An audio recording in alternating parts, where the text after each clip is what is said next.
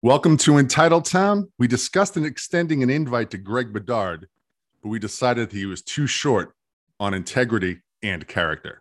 I had no clue. We're going to be positive every day. You're the people being negative. You're and some of the fans. Larry Bird's not walking through that door, fans. Kevin McHale's not walking through that door, and Robert Parrish is not walking through that door.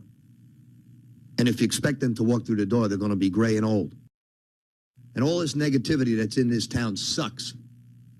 And I've been around, and when Jim Rice was booed, I've been around with Yastrzemski booed, and it stinks. It makes the greatest town, greatest city in the world lousy. This is Entitled Town.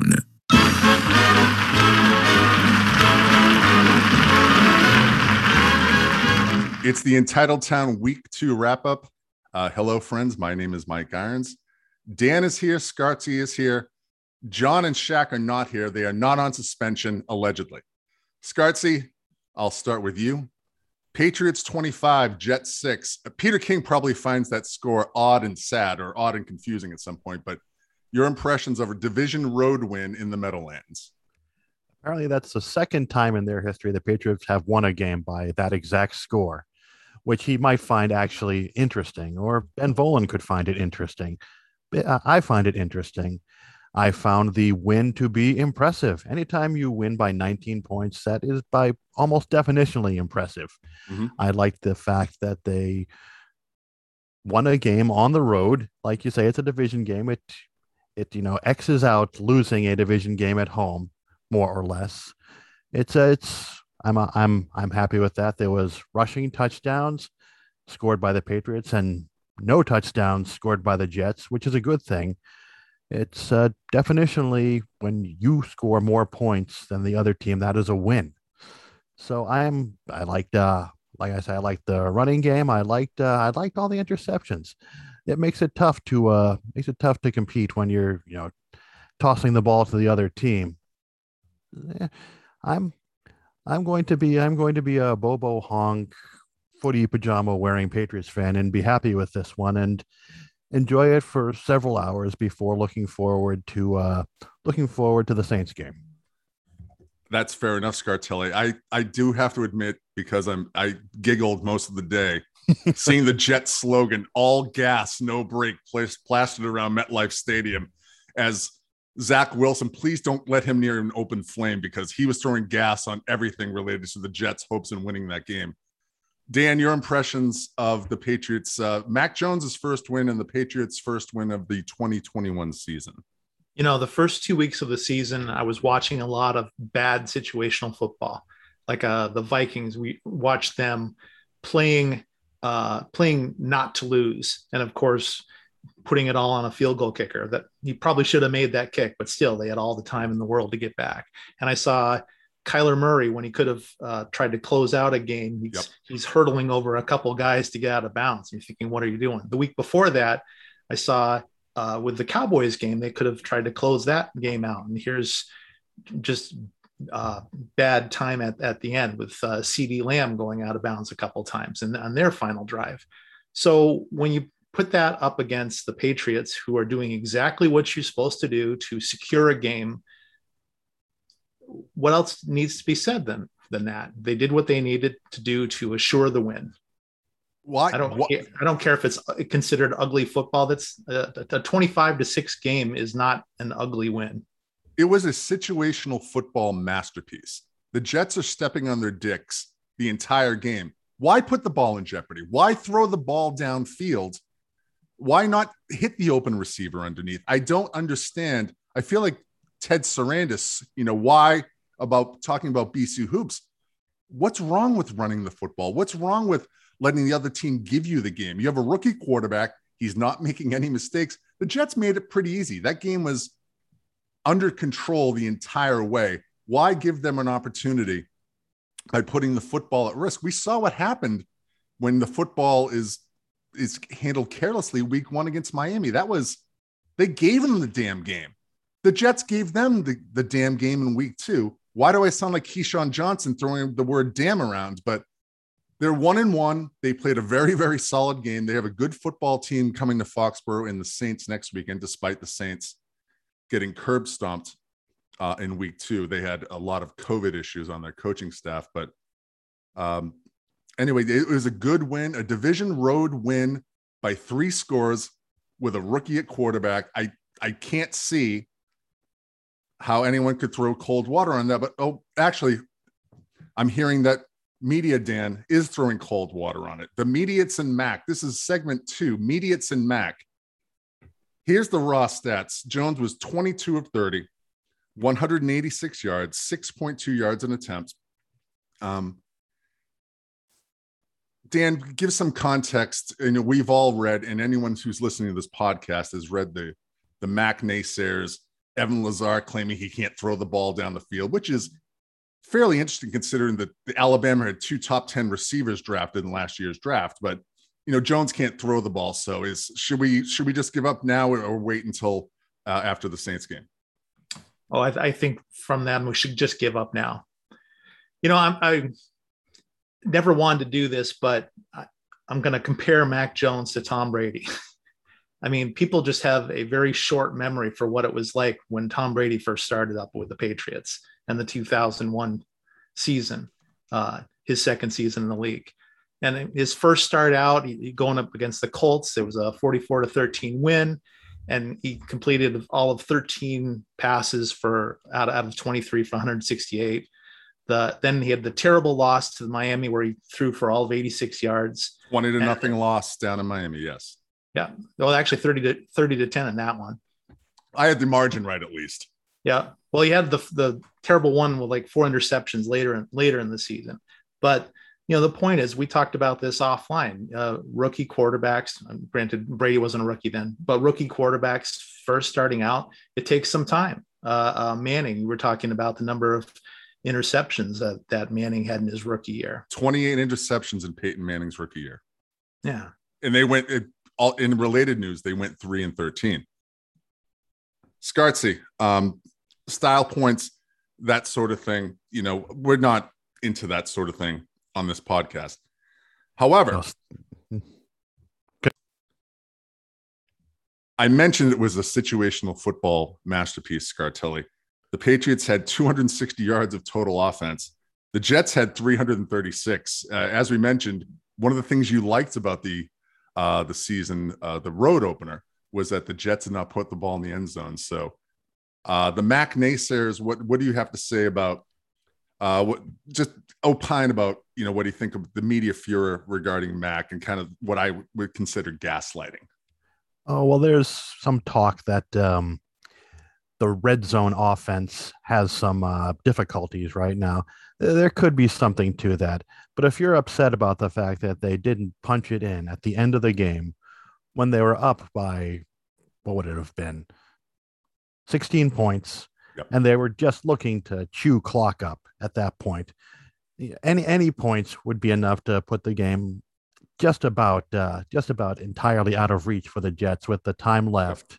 Situational football. Situational football, exactly.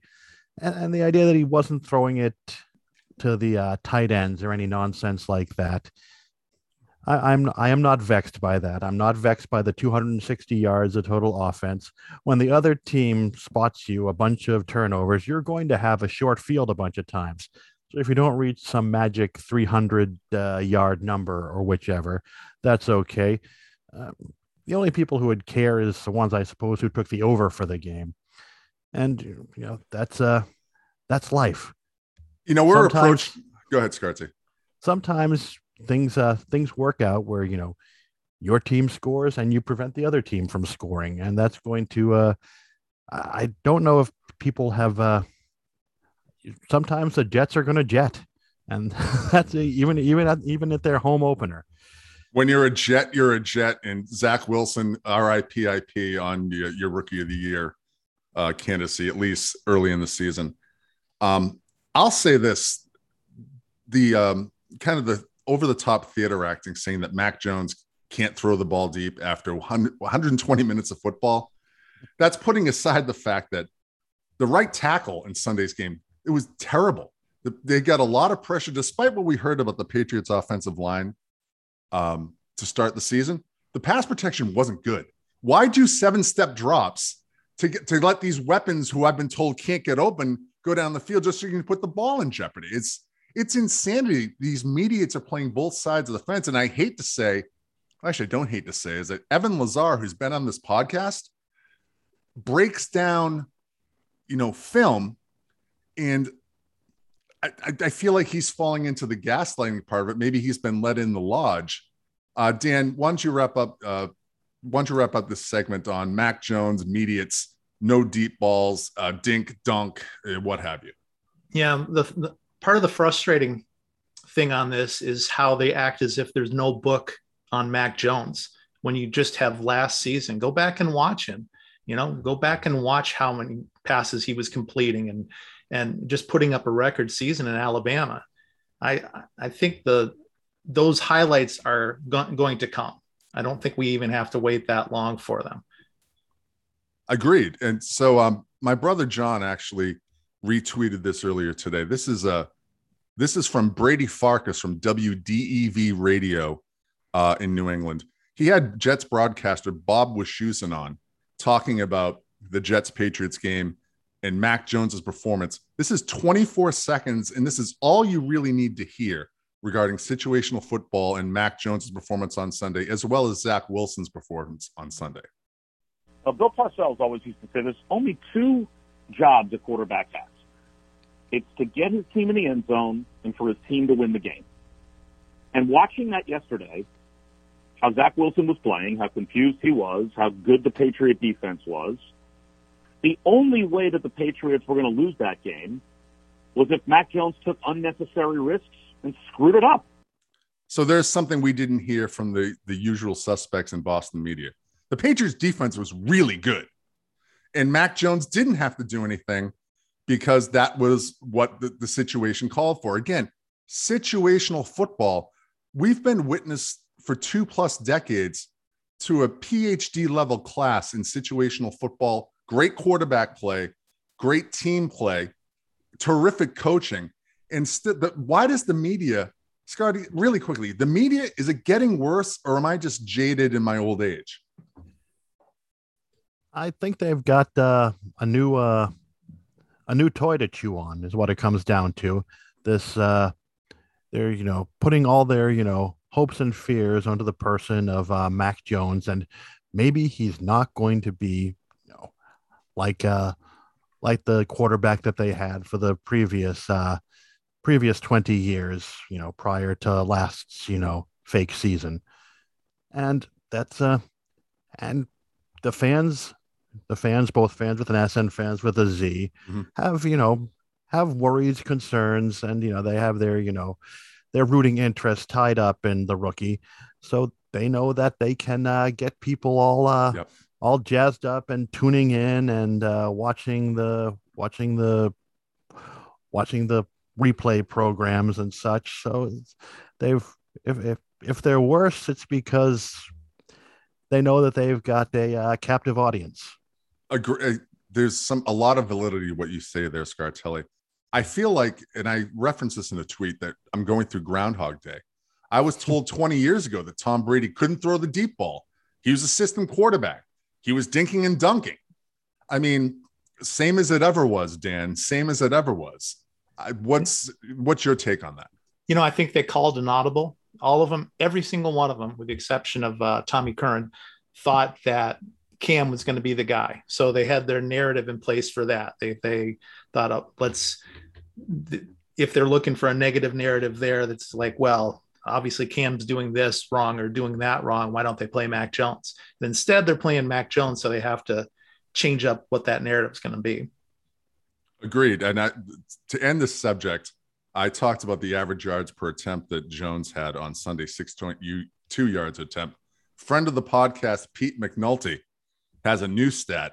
It's the Air Independent Delineated Statistics for passing yardage, codename AIDS. So keep that in mind when you're listening to the Boston media discuss Mac Jones. Scartelli, I'd like to quickly hit. I wrote an article. You're the managing editor of the website, the15net.com. I wrote a brief piece on the new beat writer for The Athletic. His name is Matt Fairburn. Matt Fairburn, who is a pretty virulent Patriots hater tweet, who tweeted in February 6, 2012, right after the Giants beat the Patriots in Super Bowl 46 in Indianapolis. He tweeted that he loved that Welker blew it. Bill hasn't won since they got caught cheating. Matt Fairburn said that he deleted in a response to our cat-loving friend, Joey Jojo Shabadoo. He responded, "Hi, Joey. Deleted that to spare my friends from an onslaught of Twitter nonsense. Don't know what else you're referring to." Well, he did a lot of other referring to stuff that I broke down on the 15net.com. But is it odd, is it sad, or is it both that the athletic Boston is morphing into quickly the unathletic Medway regarding their coverage of the Patriots? It's odd, it's sad, and it's predictable. They're following the 98.5 game plan to a T, where it's if it bleeds, it leads. The negativity, like the Rictator says, it ruins everything here. I am willing to give the guy a fair shot at his new job. I'm not.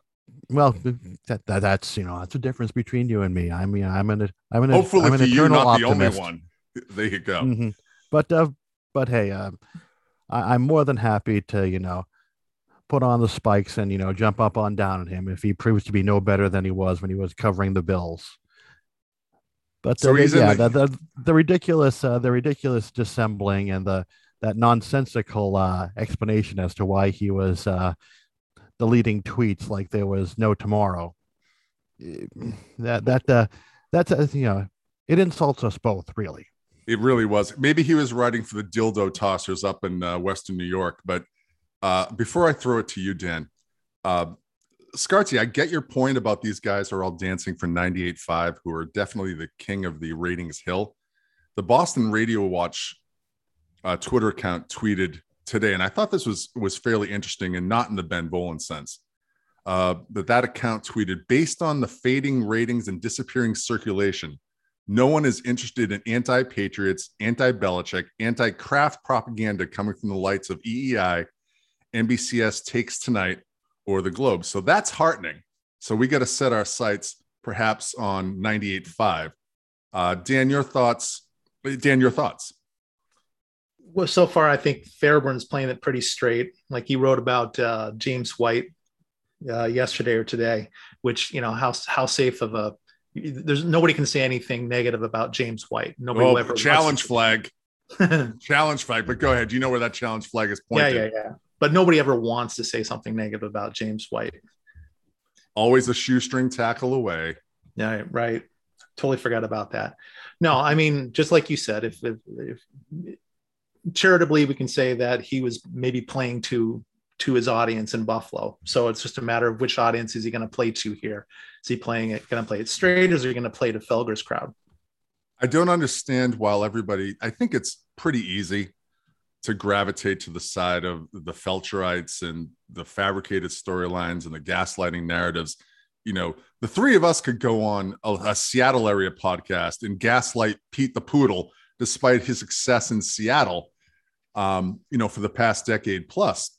I'd also like to point out, being our Seattle and Pacific Northwest correspondent, I turned on the radio today. The radio was clearly on from the Mariners game last night, Scartilli. I wasn't tuning in to listen to sports talk radio in Seattle, but sports talk in Seattle is complaining about Russell Wilson not taking the singles and going for the grand slam every time. And why isn't he checking down underneath? And it's like bizarro world. It's, two successful, terrific franchises, yet you got the preset narratives on each end. So anyway, that's my own, a small look into my own private hell listening to sports. By the way, Mike Sock's back in my life. And in related news, the Seattle weather forecast is going to be heading down along with my mood moving forward the rest of the season. Why is that? I'll tell you after this. Quickly, before we get to a couple of thought-provoking listener emails, Greg Bedard, I referenced it at the top, Dan. 6'3" Mac Jones is evidently too short to succeed in the National Football League. Now, Again, I'm going to go back to our pal McNulty here. If my Twitter machine will help me out here, it's been bookmarked. Mac Jones is 6'3". Patrick Mahomes is 6'3". Lamar Jackson 6'2". Aaron Rodgers 6'2", 6'4" with the man bun. Drew Brees was 6 feet. Russell Wilson is 5'11". Police squad laugh gif.com. And Kyler Murray is less than 5'10". Let's just leave it at that. So anytime that you think Greg Bedard is respectable or knows what he's looking at, Dan, go ahead. And this is on top of what he said about Myers and playing slot receiver. Did he say 6'2", 201 pounds, too small? But too small. How tall does Bedard think a slot player is supposed to be? How tall did he think Wes Welker was? It's not exactly apples and oranges, but do you guys know who Rondale Moore is, the new Cardinal receiver? Yeah. Kyler Murray can post him up. I mean, the guy is Muggsy Bogues-esque. Scartelli, listen, everyone knows how I feel about Bedard, but I really feel like he's dancing for more airtime so he can, I don't know, maybe his stimmy check has been used up. Maybe his gift cards are gone. What do you think? Well, from what I understand, he didn't actually just say he's too short. He said something along the lines of maybe he can't see over his linemen or some such thing. And we do know that linemen are generally, huge players that have their own zip codes and so forth and so on. But still, he's not above making things up. I do recall something along the lines of he's under the impression that Quinn Norton is faking his injury as to why he was placed on injured reserve. Oh, my leg. I think it's broken. Exactly. Or whatever his injury is, abdominal or some such thing. But yeah. And like I said over on the Twitter machine, if someone who makes up their subscription numbers is going to think everyone else lies too. It's a matter of projection. That's the mic drop moment. Don't drop the mic because we all sound a little bit better now that we all have microphones. It's absurd. It's preposterous, but it's totally predictable when you go on that station with those people. Caller, I judge you by the company you keep. And Jimmy Stewart, Michael Felcher, and the despicable Tony Maserati do not keep very good company. So Bedard's too short, or says that Mac Jones is too short. I would say maybe he's having trouble looking at the film over his mounting debt in front of him, but that's neither here nor there. God bless the people at CLNS Media, not just for Lazar's deteriorating takes, but for taking on a portion of Almost the Coach's website. Couple of listener emails this week. We have a new emailer. This is Jackson Keohane. I don't think he's related to Derm from Channel 5 fame, but Jackson wants to know that writes us. He wanted to share how much he enjoys the show, and specifically the episode with the media guy from Seattle, who both guys from Seattle, Danny O'Neill and Paul Gallant, Mike Salk just gassed. So he could come back aboard 710 ESPN Seattle, coincidentally when football season starts, when the ratings go up, so he can look like a hero. Well done, Salky. Well done. He wanted to bring to our attention that the morning after N'Keal Harry was injured, he had the preseason game on 98.5, and evidently he woke up early the next morning because he was listening to the game. Adam Jones and Christian Arcand were filling in for Toucher and Rich. He believes Christian Arcand said it, but he flat out said, quote, "When I saw Harry was hurt, I thought, good. I'm glad he's out." Jones chuckled along. However, I was appalled. It was in the 6 a.m. hour, and I believe someone must have said something because you didn't hear that take again on the station. I mean, believable. He's also a huge Thornton of Jerry Thornton's writing, and he wants to know if we've checked out his podcast and what we think of it. I have not listened to Thornton's podcast myself. Thornton is, he's been on the show. He was generous with his time. I don't find a lot of what he does particularly compelling. I find it a tad offensive that he does not call out a lot of the gaslighting and lying and just disingenuity. Is that even a word, Dan? In what goes on in Boston media. But I don't think that's his personality either. Any thoughts on, Bonesy Jones and the Despicable Arcand or Jerry Thornton, Dan? I tuned into Jerry's first show of his new podcast. I kind of tuned out because he spent like the first 20 minutes going back and forth with his 22-year-old producer. But he had Tech on later, and that it got a little bit better at that point. Scartelli, any thoughts on Thornton, or I think we're all in lockstep regarding the Bonesy and Arcand shenanigans? Oh, sure. I'm going to say this every time. The referees derailed Nicole Harry's career so far. Agreed 1,000%. I'm looking forward to coming back. Me too. If the reports are to be believed, N'Keal Harry and Mac Jones had a fairly good connection in camp. So let's hope that holds true. So he also thanks us for the free show. Go Pats, you're welcome. We can put our Venmo in the Entitled Town Twitter account if you'd like. If you want to Venmo us and buy us up a couple of drinks, we certainly wouldn't say no. Veteran Entitled Town emailer Vinny Jace he says, how does he know if Jones is any good if he didn't throw a touchdown against the Jets? Caller, you can't play against rookie quarterbacks every week. Does the Huron injury and injury to Trent Bound concern me? I'm really not into concerns, Vinny. I enjoy the games. I trust they'll get it right. Next week's opponent, New Orleans, Scartelli. As for what I think about New Orleans, very well coached. They're kind of Patriots light in the NFC. It's hard to believe they only got to one Super Bowl with Drew Brees, but they're there every year taking their kicks at the can. Nothing but respect for Sean Payton and what he's done down there. He made a mistake hiring who was the former Bills coach, Greg Williams, piece of garbage, Greg Williams. But then again, Bill Belichick hired the despicable Dean Pease, who's been behind a lot of things for a decade and a half. But your thoughts on the upcoming game of the Saints, Mr. Scartelli? Well, they will be back in Foxborough, so I guess burning down the Superdome won't help. So we'll have to figure out some other tactic. We'll be seeing Winston, which should be interesting. He was possibly a consideration for a Patriots quarterback last season, and that's true. That's one of those what if scenarios, and they're a good team. They play well in all three phases of the game, to borrow a Deathless phrase, and it should be a good game. I'd like it if we could get our right tackle back. Right. Anyone but the guy who was out there, for the majority of the game. It's not his fault. Anytime you're down to a third stringer, you're not going to be the Jets. They're a National Football League franchise, and they can realize that when there's an advantage to be had and to capitalize on that. But I'm going to watch the game and enjoy it.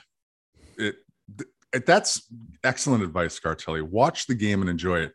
I think it's entirely possible that the Jets have an above average NFL defense. And I think it's very possible the Dolphins do as well. Dolphins have a wonderful pair of corners. So naturally, you just want to throw the ball down the field recklessly in week one rather than giving yourself a chance to win. And if Damian Harris doesn't fumble, but I digress. Dan, your final thoughts? Well, remember that they're only tomato cans if the Patriots beat them. Right. Well put. With the Saints, I was trying to watch the Carolina game to get a feel for them, but that probably wasn't a good game to get the beat on them at all. Right. Yeah. That's true. So that wasn't your final thought, Dan. That's on me. I'll take a lap when the podcast is over. Now we're in our final thought segment. Scartelli, you have the floor. Wrap up the podcast, the post Jets pre-New Orleans podcast. This is less a final thought than a point of clarification. Evan doesn't watch film; he grinds tape. He grinds YouTube, and I won't say what he grinds YouTube to, but he does grind YouTube. The All 22 crew, man, they're exhausting. They really are exhausting. Dan, before your final thought, and I'm going to do my best to not go into the Klavan shake. The goddamn Manning cast. Thank God Crafty Bob stopped the rhetoric. Here's the Manning cast from the Lions at Packers game that happened on September 20th. We're recording the day after. Fair and balanced, ESPN. Way to go, Crafty Bob, stopping the rhetoric. That second Super Bowl in Indianapolis, and they practiced at your facility all week. Were you a little nervous going back in your facility the next year that they didn't have like cameras in your quarterback room? Every time I played against New England, I used to go and talk to my receivers like in the shower in the far corner. I'm like, don't talk about a play next to my locker because I know it's bugged. I know it's got a hot mic in there. We're in the shower. Very strange to see 7 guys hanging out back there in the shower, but take all precautions out there. Oh, little snap count there, E. All right, he was in the shower with 7 guys. Not that there's anything wrong with that caller, but Dan, I mean, come on. I mean, predictably, I mean, they were clearly operating in jest here, but the media firestorm was predictable. You know, first I want to defend my vouch from last week because I realized that it was the perfect storm of or the product of a situational thing in the game. So I listened again this week, and they were just meh. It's not something that they can carry over for the entirety of a game. Would you say it was a situational vouch? There you go, situational vouch. Perfect. John's got an out now. Yeah, he's going to use that from here on out. No, just like you said with Manning, obviously he's trying to make a joke. I think we're all kind of inured to these types of Spygate cheating jokes. And I guess 6 Lombardi trophies will do that for you. But again, it's the people. It's really about who runs with that. And of course, Mike Florio was like the first one to say, "Oh, but what he really meant was this really happened." And I think it even popped up on like the Today Show this morning. It did. I'm sure Hoda Cobb and Kathy Lee, whatever. I don't even know who's on the Today Show anymore. Dylan Dreyer. I'm not up in my weather bunnies. We lost our weather bunny expert from the 15net.com recently, but Scartelli, do you want to wrap up? You know, this is final thoughts, but I think I have to offer you a chance to opine on the despicable Manning family. The Manning crime family, exactly. And the great news is that young Arch is going to be on the way. And oh, great. Oh, great. So we've got that to look forward to. Well, the good news is that no trainers were teabagged, and Eli did not sell any false memorabilia during the making of the Manning cast. Entitledtown@gmail.com. Dan, do you want to talk about the offenses of the other teams now? Let's not get into the Broncos salary cap shenanigans or anything. The Giants, the skeletons in the New York Giants closets. Anyway, that's Bill's dream job. We don't want to sully the reputation of the sainted Maras and the New York Football Giants. Bill can't pursue his dream job when he leaves after this year because he didn't want Mac. The email address is entitledtown@gmail.com. The Twitter account is @entitledtown. I would like to say, and I referenced this a little bit earlier, I'm actually proud to report that the 15net.com, we want to cover the whole league, not like Burt Breer and Urine, but we do want to cover the whole league. And we have an update on the injury for Steelers linebacker, pass rusher, TJ Watt. Let's go to our new reporter, Mayday Marion, with his report. Time to rap about a controversy. Gonna take a stand, won't show no mercy. A lot of folks say Jock shouldn't be doing the sports news on TV. I don't want to hear the latest scores from a punch bowl broadcasting school boards. So get your scores from a guy like me who knows what it's like to have a groin injury. You get groin injury.